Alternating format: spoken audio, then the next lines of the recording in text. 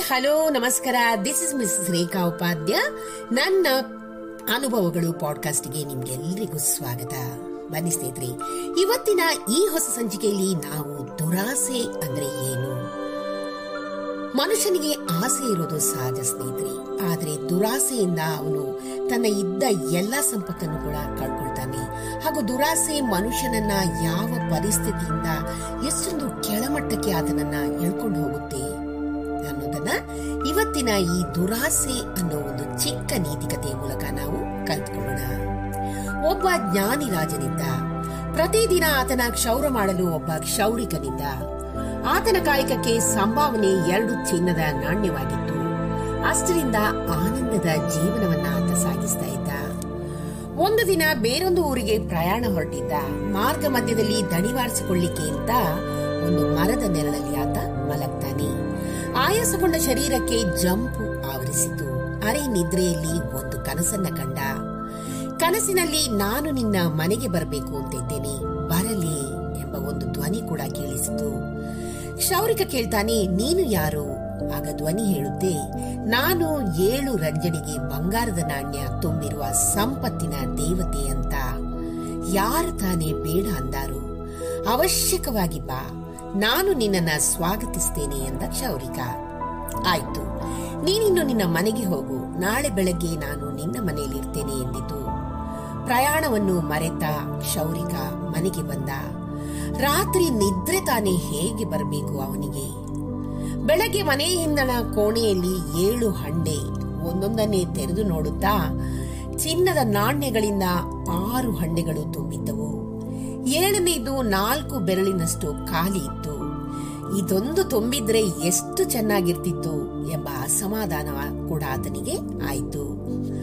6 ತುಂಬಿದ ಹಂಡೆ ಇವನ ಮನಸ್ಸನ್ನ ತುಂಬಲಿಲ್ಲ. 4 ಬೆರಳು ಖಾಲಿ ಇರೋ 7ನೇ ಹಂಡೆ ಮನಸ್ಸನ್ನೇ ಖಾಲಿ ಮಾಡತೊಡಗಿತು. ಹೇಗಾದ್ರೂ ಮಾಡಿ ಇದನ್ನ ತುಂಬಿಸಬೇಕು ಎಂಬ ಹಪಹಪಿ. ಹೆಂಡತಿಗೆ ಹೇಳ್ತಾನೆ, ನೀನು ಕಸ ಮುಸ್ರೆ ಕೆಲ್ಸಕ್ಕೆ ಹೋಗು, ಮಕ್ಕಳು ಎಲ್ಲಿಯಾದ್ರೂ ಕೆಲ್ಸಕ್ಕೆ ಹೋಗ್ಲಿ, ಇದನ್ನ ಹೇಗಾದ್ರೂ ಮಾಡಿ ತುಂಬಿಸೋಣ. 4 ಬೆರಳು ತುಂಬಿಸೋದು ಏನ್ ಕಷ್ಟ, 1-2 ತಿಂಗಳಲ್ಲಿ ತುಂಬಿಸಬಹುದು ಎಂಬ ಯೋಚನೆಯಲ್ಲಿಯೇ ಅರಮನೆಗೆ ಬಂದ. ಲವಲವಿಕೆ ಇಲ್ಲದ ಇವನ ಮುಖವನ್ನ ನೋಡಿ ರಾಜ ಕೇಳ್ತಾನೆ, ಯಾಕೋ ಇಂದು ಚಿಂತೆಯಲ್ಲಿದ್ದಿ, ಎಂದಿನ ಖುಷಿ ಇಲ್ಲ ಅಂತ ಕೇಳ್ತಾನೆ. ಏನ್ ಮಾಡೋದು, ನೀವು ಕೊಡೋ 2 ನಾಣ್ಯ ಸಾಲುತ್ತಿಲ್ಲ ಅಂತ ಹೇಳ್ತಾನೆ. ನಿನ್ನೆವರೆಗೆ 2 ನಾಣ್ಯಗಳಲ್ಲಿ ಅತ್ಯಂತ ಸುಖಿ ಜೀವನ ಸಾಗಿಸ್ತಾ ಇದ್ದವನಿಗೆ ಇಂದು ಏಕೋ ಕೊರತೆ ಕಂಡಿದೆ. ಓ ಹಾಗೋ, ಇಂದಿನಿಂದ 3 ನಾಣ್ಯ ತಗೋ ಅಂತ ಕೊಟ್ಟ. ಅದನ್ನ ಖರ್ಚು ಮಾಡದೆ ಹಂಡೆಗೆ ಹಾಕಿದ. ಹೆಂಡತಿ ಮಕ್ಕಳ ದುಡಿಮೆಯಲ್ಲಿ ಖರ್ಚು ಕಡಿಮೆ ಮಾಡಿ ಅದನ್ನು ಹಾಕ್ತಾನೆ. ಹೀಗೆ ದಿನಗಳು ಉರುಳುತ್ತಾ ಹೋದವು. ಆದರೂ ಇವನಲ್ಲಿದ್ದ ಮೊದಲಿನ ಹಸನ್ಮುಖ ಮರಳಲೇ ಇಲ್ಲ. ರಾಜ ಮತ್ತೆ ಕೇಳ್ತಾನೆ, ಏನು ಮಾಡಲಿ, ದುಬಾರಿ ದಿನಗಳು, ದುಡಿಮೆ ಸಾಲ್ತಾ ಇಲ್ಲ. ಸುಳ್ಳು ಹೇಳಲು ಹೀಗೆ ಪ್ರಾರಂಭ ಮಾಡ್ತಾನೆ. ಹಾಗೂ 10 ನಾಣ್ಯ ತಗೋ ಅಂದ ರಾಜ. ಈ ರೀತಿ ತಮ್ಮ ದುಡಿಮೆಯ ಬಹು ಭಾಗವನ್ನ ಹಾಕುತ್ತಾ ಪ್ರತಿದಿನ ಅಳತೆ ನೋಡ್ತಾ ಇದ್ದ. ಅದು ಬರೋಬ್ಬರಿ 4 ಬೆರಳು ಖಾಲಿಯಾಗಿ ಇರ್ತಾ ಇತ್ತು. ಅರೆ ಹೊಟ್ಟೆ ಉಣ್ಣುತ್ತಾ ದುಡಿದಿದ್ದನ್ನು ಎಲ್ಲವನ್ನು ವರ್ಷವಿಡಿ ಹಾಕಿದ್ರು ಕೂಡ ತುಂಬದ್ದರಿಂದ ಜೀವನದ ಸುಖ ಸಂತೋಷಗಳೆಲ್ಲ ಮಾಯವಾಗಿ ರೋಗಿಷ್ಠನಂತೆ ಕಾಣತೊಡಗಿದ. ಆಗ ರಾಜ ಕೇಳ್ತಾನೆ, ಯಾಕೋ ಮೊದಲು 2 ನಾಣ್ಯಗಳಲ್ಲಿ ಸಂತೋಷದಿಂದ ಇರ್ತಾ ಇದ್ದವನು ಈಗ 10 ನಾಣ್ಯಗಳನ್ನು ಕೊಟ್ಟರು ಕೂಡ ಅತ್ಯಂತ ದುಃಖಿಯಾಗಿರುವೆಯಲ್ಲ ಅಂತ ಕೇಳ್ತಾನೆ. ಆತ ಸುಮ್ಮನಿದ್ದ. ನಿನ್ನ ಮನೆಗೆ 7 ರಂಜನಿಗೆಗಳು ಏನಾದ್ರೂ ಬಂದಿರುವೆವೇನು ಅಂತ ಕೇಳ್ತಾನೆ ರಾಜ. ನಿಮ್ಗೆ ಹೇಗೆ ಗೊತ್ತು? ನಾನು ಅದನ್ನೇ ಮಾಡಿ ಬಂದಿರುವವ, ಅದಕ್ಕೆ ಕೇಳ್ದೆ. ರಾಜ ಜ್ಞಾನಿಯಾಗಿದ್ದ. ಆ 4 ಬೆರಳು ಖಾಲಿ ಜಾಗ ಎಂದೂ ತುಂಬೋದಿಲ್ಲ.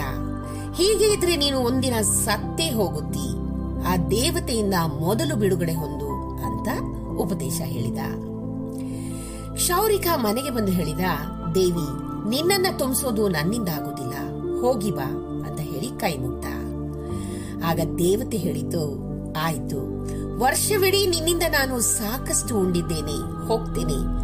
ನನ್ನನ್ನ ಬರಮಾಡಿಕೊಳ್ಳುವ ನಿನ್ನಂತವರು ಇನ್ನೂ ಸಾಕಷ್ಟು ಜನ ಇದ್ದಾರೆ. ನಾನಿರೋದೇ ಹೀಗೆ. ನಾನು ಬರುವುದು ಮನುಷ್ಯನ ಮನಸ್ಸನ್ನ ತುಂಬಲಿಕ್ಕಲ್ಲ, ಬರಿದು ಮಾಡಲು. I am not here to make the people rich, I want to make them ever wanting. ಇದು ಮಾನವರ ಮನಸ್ಸು ಸ್ನೇಹಿತರೆ. ನಮ್ಮ ಮನಸ್ಸೇ ಒಂದು ಹಂಡೆ, ಒಂದಲ್ಲ 7. ಅದು ತನ್ನಲ್ಲಿರುವ ವಸ್ತುಗಳಿಂದ ತೃಪ್ತಿಯಿಂದ ಇರೋದಿಲ್ಲ. 10 ಎಕರೆ ಭೂಮಿ ಇದ್ದವರು 100 ಎಕರೆ ಮಾಡಲು, ಲಕ್ಷ ರೂಪಾಯಿ ದುಡಿಮೆ ಇದ್ದವರು ಕೋಟಿ ರೂಪಾಯಿಯನ್ನ ಮಾಡಲು, ಹೀಗೆ ತೃಪ್ತಿ ಎಂಬುದು ಎಂದಿಗೂ ಯಾರಲ್ಲೂ ಇರೋದಿಲ್ಲ. ಈ ಹೋರಾಟದಲ್ಲಿಯೇ ನಮ್ಮ ಆಯಸ್ಸು ಮುಗಿತಾ ಹೋಗುತ್ತೆ. ಸಂಪತ್ತಿನ ದೇವತೆ ನಗುತ್ತಾ ಇರುತ್ತೆ. ನಮ್ಮ ಇಂದಿನ ಬದುಕಿನ ಸ್ಥಿತಿ ಕೂಡ ಇದೇ ರೀತಿ ಇದೆ ಸ್ನೇಹಿತರೆ.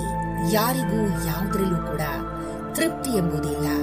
ಬರೀ ಅತೃಪ್ತಿ, ಹಸಿವು, ಅಸಂತೋಷವೇ ಮನೆ ಮಾಡಿದೆ. ಒಬ್ಬರಿಗೆ ಮೋಸ ಮಾಡಿ ಮತ್ತೊಬ್ಬ ಬೆಳಿಬೇಕು ಎಂಬ ದುರಾಲೋಚನೆ ಕೂಡ ಹೆಚ್ಚುತ್ತಾ ಹೋಗ್ತಿದೆ. ಅದು ಎಲ್ಲಾ ರಂಗಗಳನ್ನ ಈಗ ವ್ಯಾಪಿಸ್ತಾ ಇದೆ. ಮನುಷ್ಯ ಸಂಕುಲದ ಜೊತೆಗೆ ಇಡೀ ಪ್ರಕೃತಿಯನ್ನೇ ವಿನಾಶದತ್ತ ಕೊಂಡೊಯ್ತಾ ಇದ್ದಾನೆ. ಇದು ಸತ್ಯ ಸ್ನೇಹಿತರೆ, ಏನಂತೀರಾ? ಈ ಚಿಕ್ಕ ಕಥೆ ನಿಮಗೆ ಇಷ್ಟವಾಗಿದ್ದಲ್ಲಿ ದಯವಿಟ್ಟು ಇದನ್ನ ಲೈಕ್ ಮಾಡಿ, ಶೇರ್ ಮಾಡಿ, ಹಾಗೂ ನನ್ನ ಪಾಡ್ಕಾಸ್ಟ್ ಅನ್ನ ದಯವಿಟ್ಟು ಫಾಲೋ ಕೂಡ ಮಾಡಿ ಸ್ನೇಹಿತರೆ. ಧನ್ಯವಾದಗಳು.